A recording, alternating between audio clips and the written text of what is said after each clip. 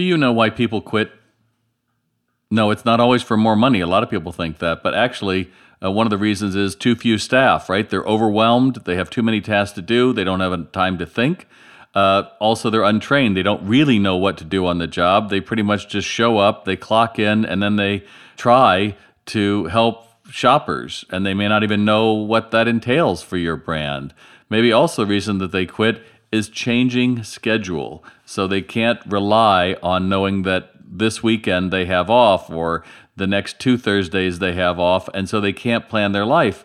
People don't like that. In fact, there's some laws looking to make it so that you have to give a regular schedule.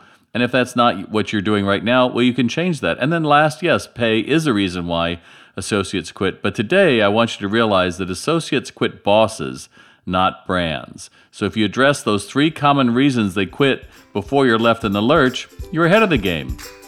If you love what you heard on Retail Today, connect with Bob by visiting retaildoc.com or send a message to bob@retaildoc.com. Thanks for listening.